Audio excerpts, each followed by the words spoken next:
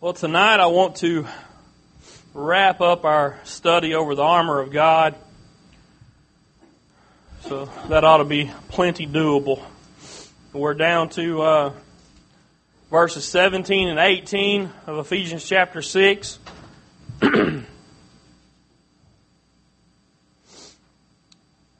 So if you'll go ahead and turn there.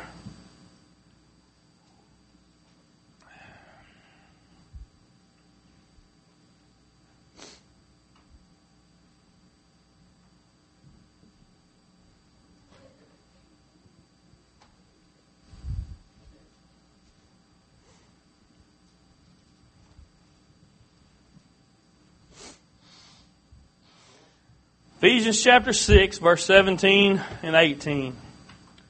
And take the helmet of salvation and the sword of the Spirit, which is the Word of God, praying always with all prayer and supplication in the Spirit, and watching thereunto with all perseverance and supplication for all saints. So the helmet of salvation. Let's just go to the Lord in prayer before we begin. Father, I come to you right now, Lord. And God, I thank you for this music that we've heard and the message that the words of those songs tells us, Lord. And I just want to give you praise right now. Father, I lift up your holy name. Lord, you are so mighty, you're so awesome, you're so worthy of praise, Father. You've done so many things for us, Lord, but I don't even have to praise you based on your merit. I can just praise you because of who you are. And Master, you are wonderful. Your word tells us that you are good and that your mercy endures forever, Father. And I thank you for that. And Lord, as we finish up this study of your armor tonight, your holy armor, Father, I ask that you would just give me boldness to speak, that you would anoint me to speak, Father, that I would say the very things you'd have me to say. Bring out things that maybe I hadn't even thought of myself, Father, because of the Holy Spirit moving. And Lord, I ask that you just prepare the hearts of those that are here tonight to receive. Lord, that they would receive something, Lord, that they may have never seen before. That something would come to light, Lord, that their knowledge would be increased. In Jesus' name we pray, Father. Thank you very much. In Jesus' name, amen.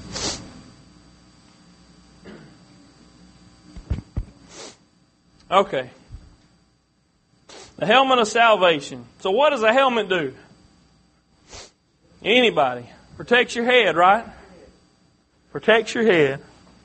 I think anybody here, even my son, knows what a helmet's for. It's to protect your head. And that's important. Because let's face it, if you get hit in the head, it doesn't matter what else armor you got on. If you get knocked unconscious, nothing else matters because anybody can do what they want to you then.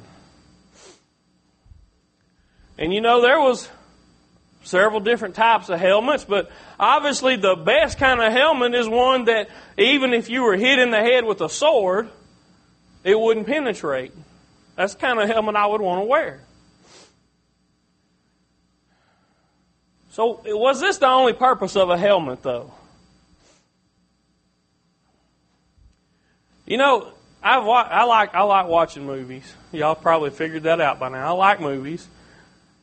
And I've seen many different movies that depict battles, especially in like what they call the Dark Ages, you know, when there was knights and people that got out on a battlefield and swung swords at each other and shot arrows at each other. And you know, I've noticed that these helmets weren't always just a plain helmet. It wasn't just something to cover your head. Sometimes they were used as a way to strike fear into their enemy, just by their very appearance. So they would dress these things up to look scary, so that when they encountered their foe, they would, before they even attacked, they would already have put some sort of doubt in the heart of their enemy. So there's multiple purposes for a helmet. It's not just for protection. Obviously, that's the key reason you would have a helmet on.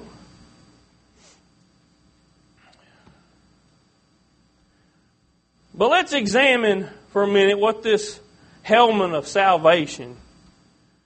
You know, I've done some reading, and I want to share another scripture with you, and this supports what I'm going to tell you. 1 Thessalonians 5 and 8 says, "But let us, who are of the day, be sober, putting on the breastplate of faith and love, and for an helmet the hope of salvation." So this helmet of salvation is obviously about salvation, but what is salvation to a Christian? It's our hope.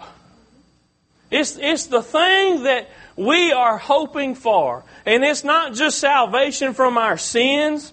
There's at least three different things I can think of, and I'm going to read them to you. Pardon me for going back and forth to my notes, but I want to make sure I hit all these points. Our salvation is from the curse of the law, the guilt of sin, and the power of the grave. So you see, we're delivered from the penalties of this law. Not only the penalties, but being in bondage to the law. You know, we have liberty as Christians.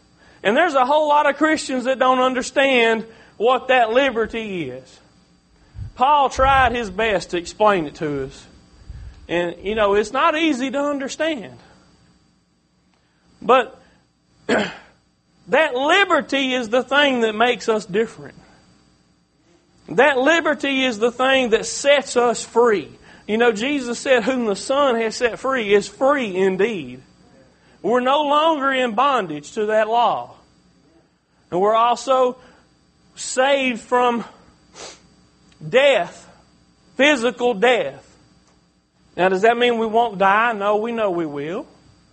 The Word tells us that it's appointed unto man once to die. But we have a hope of resurrection. We have a hope, something that points to our eternity. And that's something else that we're the only ones that has. We're the only religion that has assurance of where we're going to go when we leave this earth.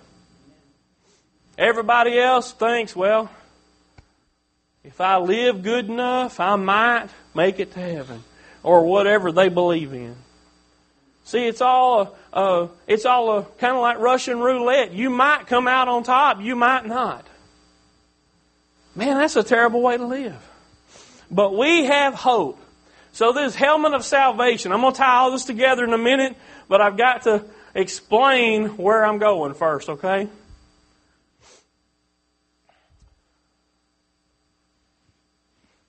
So while we're on the topic of hope, 1 Peter 3 and 15 says, "But sanctify the Lord God in your hearts, and be ready always to give an answer to every man that asketh you a reason of the hope that is in you with meekness and fear."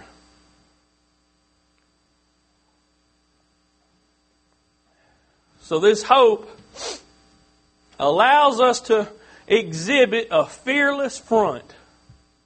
Those aren't Kevin's words. Kevin can't talk like that. Okay? But it's right. It allows us to exhibit a fearless front because we know where we're going. We know who we are. We know what we're entitled to. We don't have fear. God didn't give us a spirit of fear, but of peace, love, and a sound mind, right? So that helmet of hope is an outward example, an outward sign to other people that there's something different about us. Now look at that scripture, right? Well, I probably didn't have you turn there.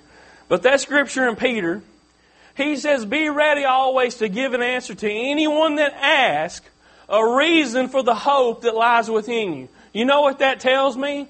That tells me I don't have to go around telling people that I have hope. They ought to be able to look at me and see something different about me. They ought to be able to look and see hope within me. And they ought to say, you know what? I don't have that kind of hope. And that's something I want. There is something that guy has that I don't understand, that I've been looking for all my life. And I need to go ask him what that is. Hope and salvation, right? Always to give an answer to anybody that asks. See, that helmet is on your head because that's where people look.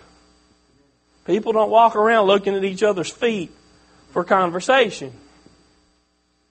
Some of you women walk around examining other women's shoes, but that's not what I'm talking about. When you go to speak to somebody, you look them in the eye. So that helmet is on your head. People ought to look at you and be able to see a difference. And you know what? If I live like I have been living, I don't always have this outward appearance of hope. In fact, sometimes people look at me and they say, what in the world is wrong with you? Did somebody kill your dog? You know, you get kind of, I'm tired. You know, I know sometimes we really are tired. Sometimes we really don't feel good. But it's real easy for us as Christians to get in that frame of mind and forget that, oh, wait a minute, we have a blessed hope of salvation. There's something I ought to be looking forward to. There's something that I have, nobody else in this world has other than other Christians, that I ought to find joy in. Man, we're kind of pathetic sometimes, ain't we?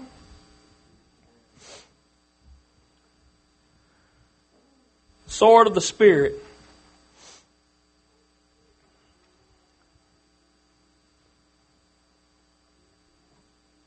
We've talked about the sword kind of briefly in passing.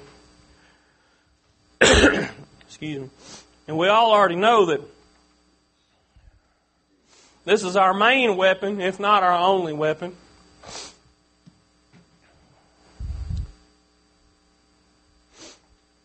So let's think about this for a minute. Have y'all ever really sat and examined and wondered why the Word of God is called a sword? Well, let's look at some scripture before we go too much further in that. Let's see, where is that at? Hebrews 4:12 says, "For the Word of God is quick and powerful, sharper than any two-edged sword, piercing even to the dividing asunder of soul and spirit, and of the joints and marrow, and as a discerner of the thoughts and intents of the heart." So there's another place it's called a sword. I'm sure there's probably more. I didn't go look up how many times it's called a sword. But what is a sword used for? You know, you look at a soldier. He's standing there with all this armor on. He's got his shield in front of him. What's going to happen if that guy starts marching out on the battlefield and the commander says, "Okay, y'all get ready, attack." And he goes and reaches and he says, "I forgot my sword." What's he going to do? He can't do nothing but just huddle down behind that shield, right? Well, we've talked about the shield of faith. And man, that shield, it says, above all, take the shield of faith. It's important. Oh man, is it important? You got to have that shield to fend off the fiery darts of the enemy. But what in the world are you going to do without a sword? What's the sword for? That armor and that shield is good to protect you. But a sword ain't about protecting you, is it? A sword is about fighting off the enemy. Keeping him at bay, at distance. Because if he gets so close that I can reach him, he ought to be in trouble, right? If he gets within my reach, I ought to be hitting him. So what's the sword for? It's to fight off the enemy. Now, I've got a few examples of what I'm talking about there I want to share with you. It's for repelling temptation. Now, remember, as I'm talking about this sword, we're talking about the Word of God. Okay? For repelling temptation of the enemy. Destroying Satan's works. Opposing error. Now, what does that mean? The other ones are kind of simple. We understand that. But what does it mean to oppose error? You know what false doctrine is, right?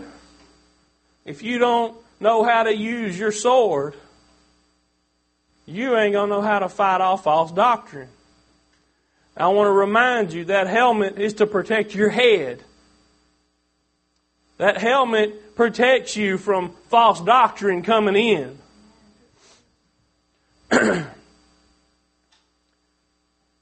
And in seeking the conversion of sinners, okay? So repelling temptations, destroying Satan's works, opposing error, and seeking the conversion of sinners. So you've got this sword. Have y'all ever picked up a real sword? Like one that a knight would have carried. Not one of these little cheesy looking samurai swords. I'm talking about a real sword. Have y'all ever seen the movie Braveheart? The sword that guy carried was 6 foot long. And I guarantee you it was not light. In fact, that was a two-handed sword. It took both hands to hold that thing. See, a sword takes not only strength to carry it, but it takes knowledge. You have to know how to bear that sword.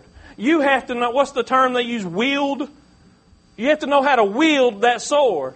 That means when you don't just walk up and start swinging wildly, right? There's technique to it. There's knowledge and training that goes into using a sword. You know, if at all possible, they would take people and train them and instruct them into how to use this equipment. Do y'all notice that when David was going to fight Goliath, they suited him up with armor and this sword and everything? I want y'all to understand it wasn't just his physical size that was a problem. He had never used a sword. He didn't know how to use a shield and a sword and everything. It was uncomfortable to him, unfamiliar. So what did he do? He went to what he knew how to use. Besides the fact that his faith was not in a physical armor, his faith was in God. But you look at this sword, we're talking about the Word again, remember? We talked a little bit this morning about this in Sunday school. You become comfortable with the Word or your sword by knowledge of it, right? Using it, studying it.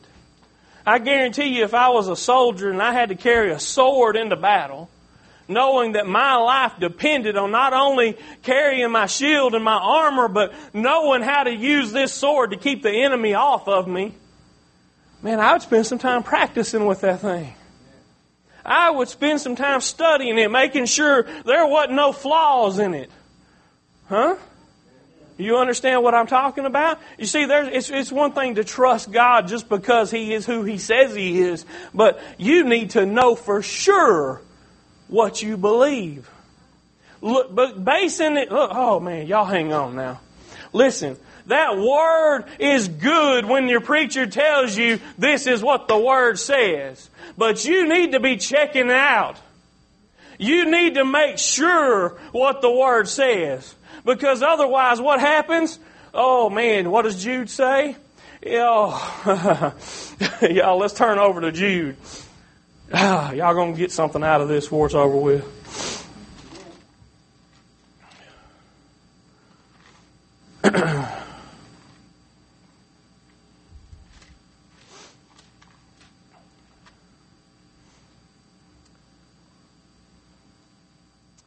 Jude, verse 4, for there are certain men crept in unawares, who were before of old ordained to this condemnation, ungodly men, turning the grace of our God into lasciviousness and denying the only Lord God and our Lord Jesus Christ. You see, when those people crept in unaware, and you're talking about though they were unaware, you're talking about you were unaware that these men were coming in spreading their lies.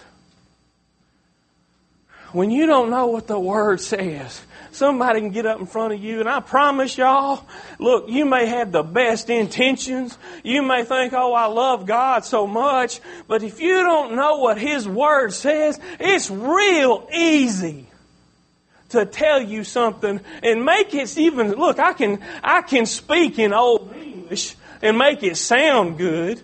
You think, man, that sounds just like King James. But if you don't know what it means, I can be telling you a bald-faced lie. You got to know how to use that sword. You got to examine that sword. Make sure there ain't nothing wrong with it. Figure this stuff out for yourself. Look, there ain't no better way to testify to somebody than to testify of a revelation you've gotten from God. And I'm not talking about what somebody told you. I'm talking about when you've sat and studied and prayed through, and God all of a sudden through the Holy Spirit reveals something about His Word to you. You say, oh man, that was good. And you can't wait to tell somebody. And you know what? When you go and talk to them, there's power in it. Because you have learned something about your sword. And you know how to use that part of it. The Word of God is awesome. 2 Timothy 3:16 says, all Scripture is given by inspiration of God and is profitable for doctrine, for reproof, for correction, for instruction in righteousness. 2 Timothy 2:15. Study to show thyself approved unto God, a workman that needeth not to be ashamed, rightly dividing the word of truth. And I've mentioned this before. Do y'all know what it means to divide the word of truth? I used to think that meant to understand it. That's not what it means.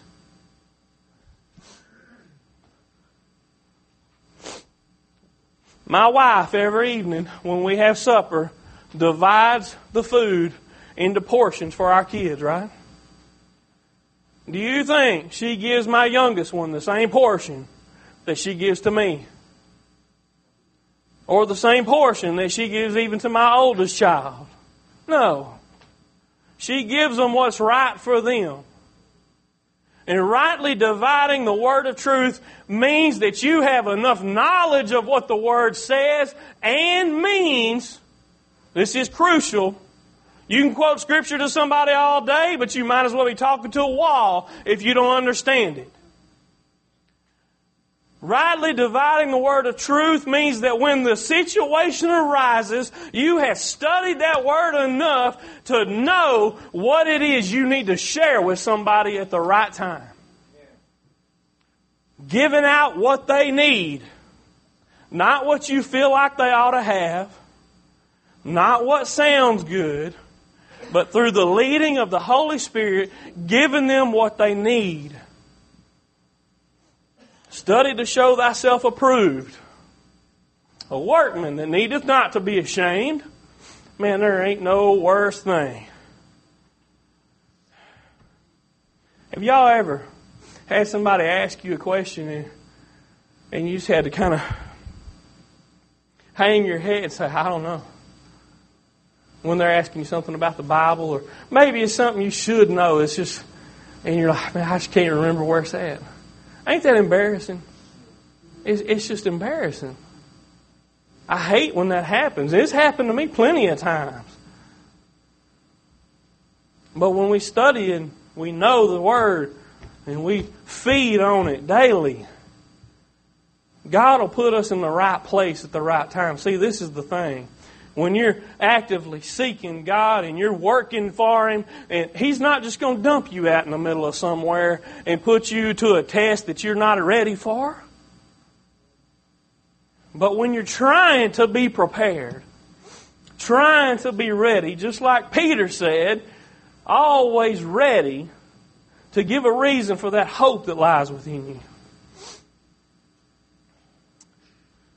Now let's go on to verse 18. Praying always with all prayer and supplication in the Spirit. Praying always. Prayer is the final piece of this armor. And you notice it didn't really call it a certain type of armor. It didn't call it a sword or a breastplate or anything like that. But I'm telling y'all, prayer is a vital piece. It's the thing that kind of ties all of this together. It's the thing that makes all of this useful. And it's not just the prayer. I want y'all to notice that he says praying in the Spirit. Because remember, this is spiritual armor.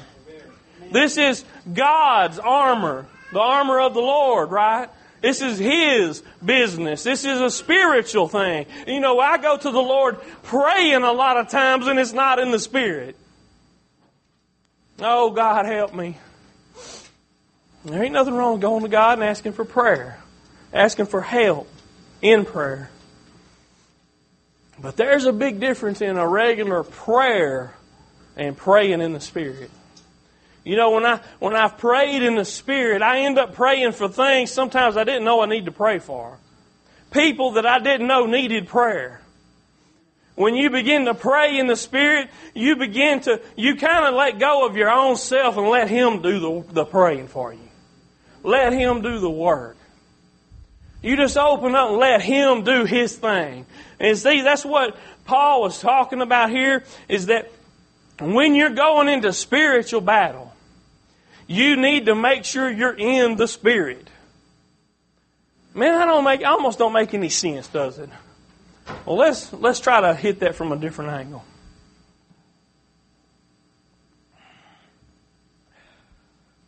Well, I told you. Y'all excuse me, my nose is running something terrible.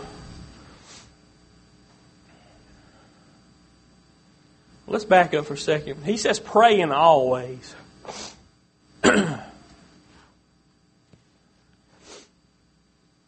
You know, this ain't the only place that Paul mentioned praying always. Over in 1 Thessalonians 5 and 17, he says pray without ceasing. And I've always looked at that and wondered, what in the world is he talking about? Because it ain't possible.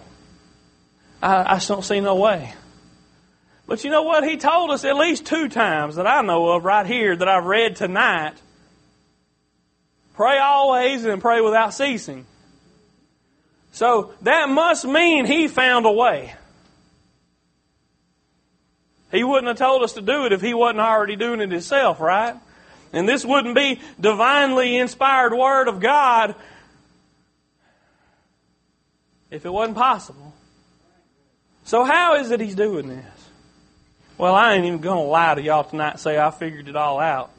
But I'm telling you right now that being in an attitude of prayer, there's times that I don't do this all the time, but I want to get to that place where I do it more often.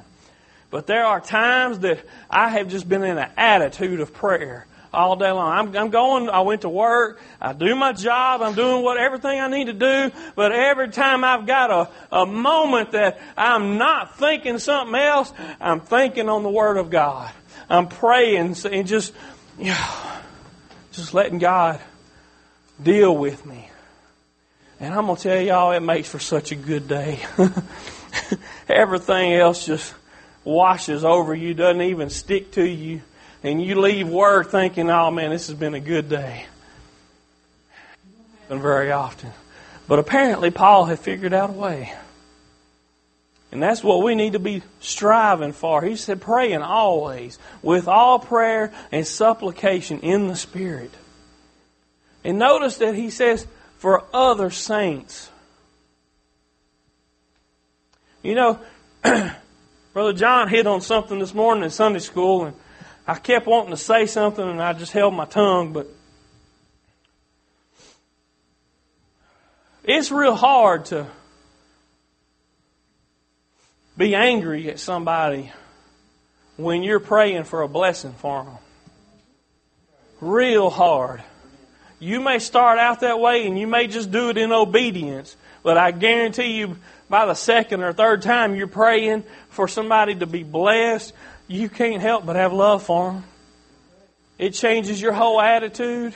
And look, when I say pray for somebody, make sure you notice I said for a blessing for them. Because I've seen people pray and say, God, give them what they deserve. God, you need to show them. You need to correct them. Teach them the right way. That ain't what I'm talking about, y'all.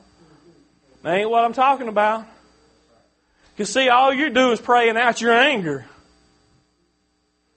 And you're going to feed on it. But when you start praying and say, God, I don't know what they're going through, and I just ask that you bless them. You see, because you really don't. You don't know what they're going through. And that scripture there we read in verse 18 says to be praying for all other saints. That don't mean, it means you can't pick and choose the ones you want to pray for.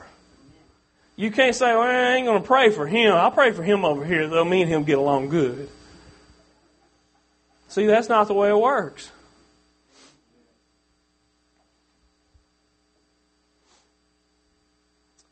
Thereunto with all perseverance and supplication for all saints.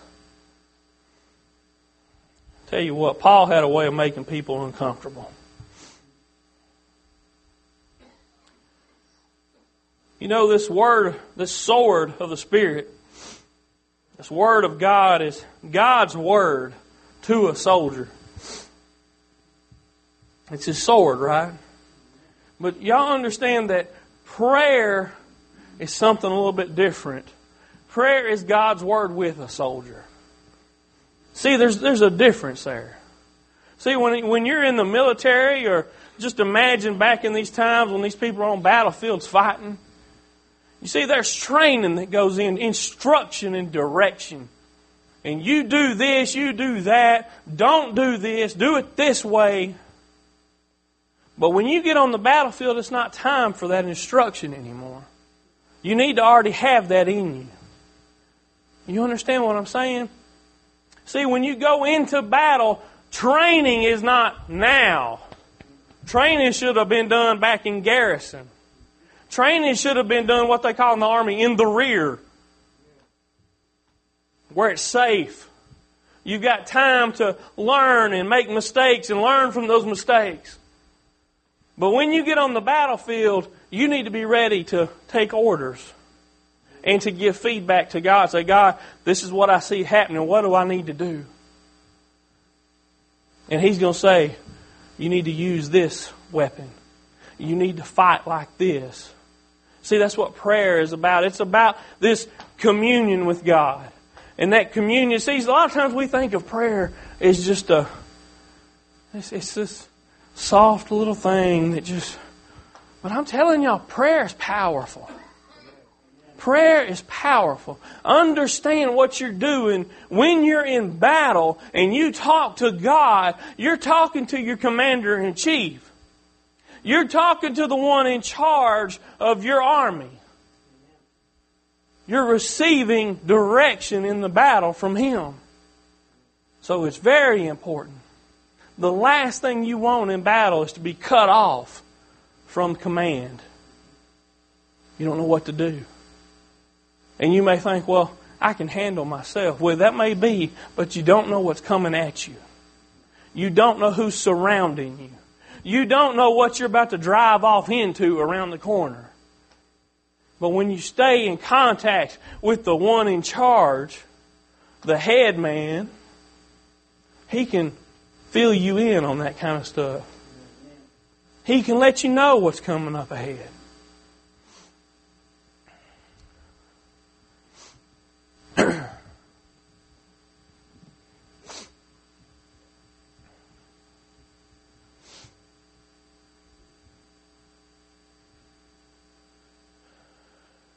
Now, why did we study all this?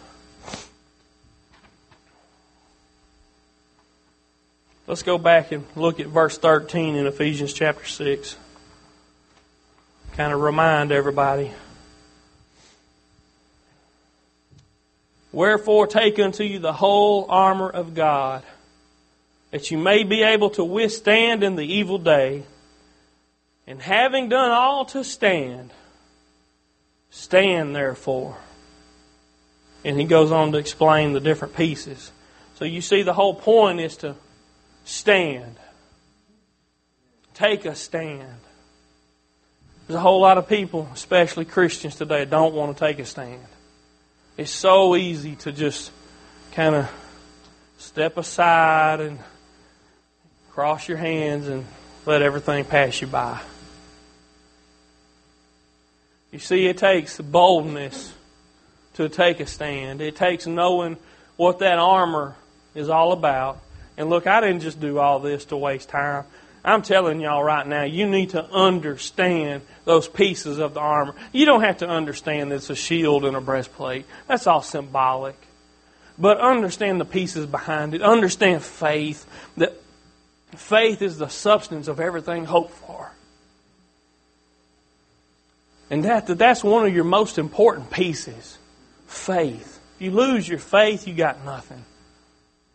But you need that word, the sword of the Spirit. It's our only weapon. Only thing to hold the enemy off of us.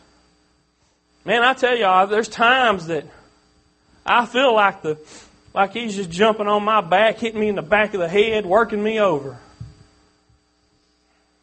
And I sometimes just don't have the presence of mind to pull out my sword. Y'all ever get like that? And then all of a sudden somebody will say something to you and you're like, oh yeah, I forgot I had a sword. Imagine that. Could have been using the sword all this time and I've just been taking the heat, beating in the back of the head. Sometimes I don't know what I'm thinking. Or that I'm not thinking, really, I guess. Anyway, let's go ahead and close tonight. Y'all stand with me and let's be dismissed. David, yes. Sure.